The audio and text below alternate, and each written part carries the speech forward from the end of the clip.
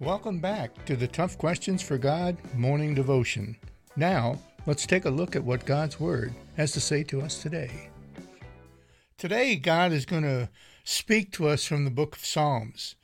And it says this, some familiar words, I'm sure. Even though I walk through the valley of the shadow of death, I fear no evil, for you are with me. Your rod and your staff, they comfort me.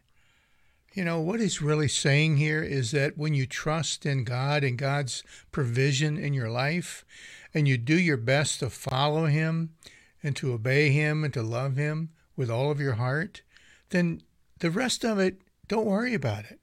God is going to be there for you. God will not allow any more to pile upon you than you can handle, and God will always walk with you through your daily life.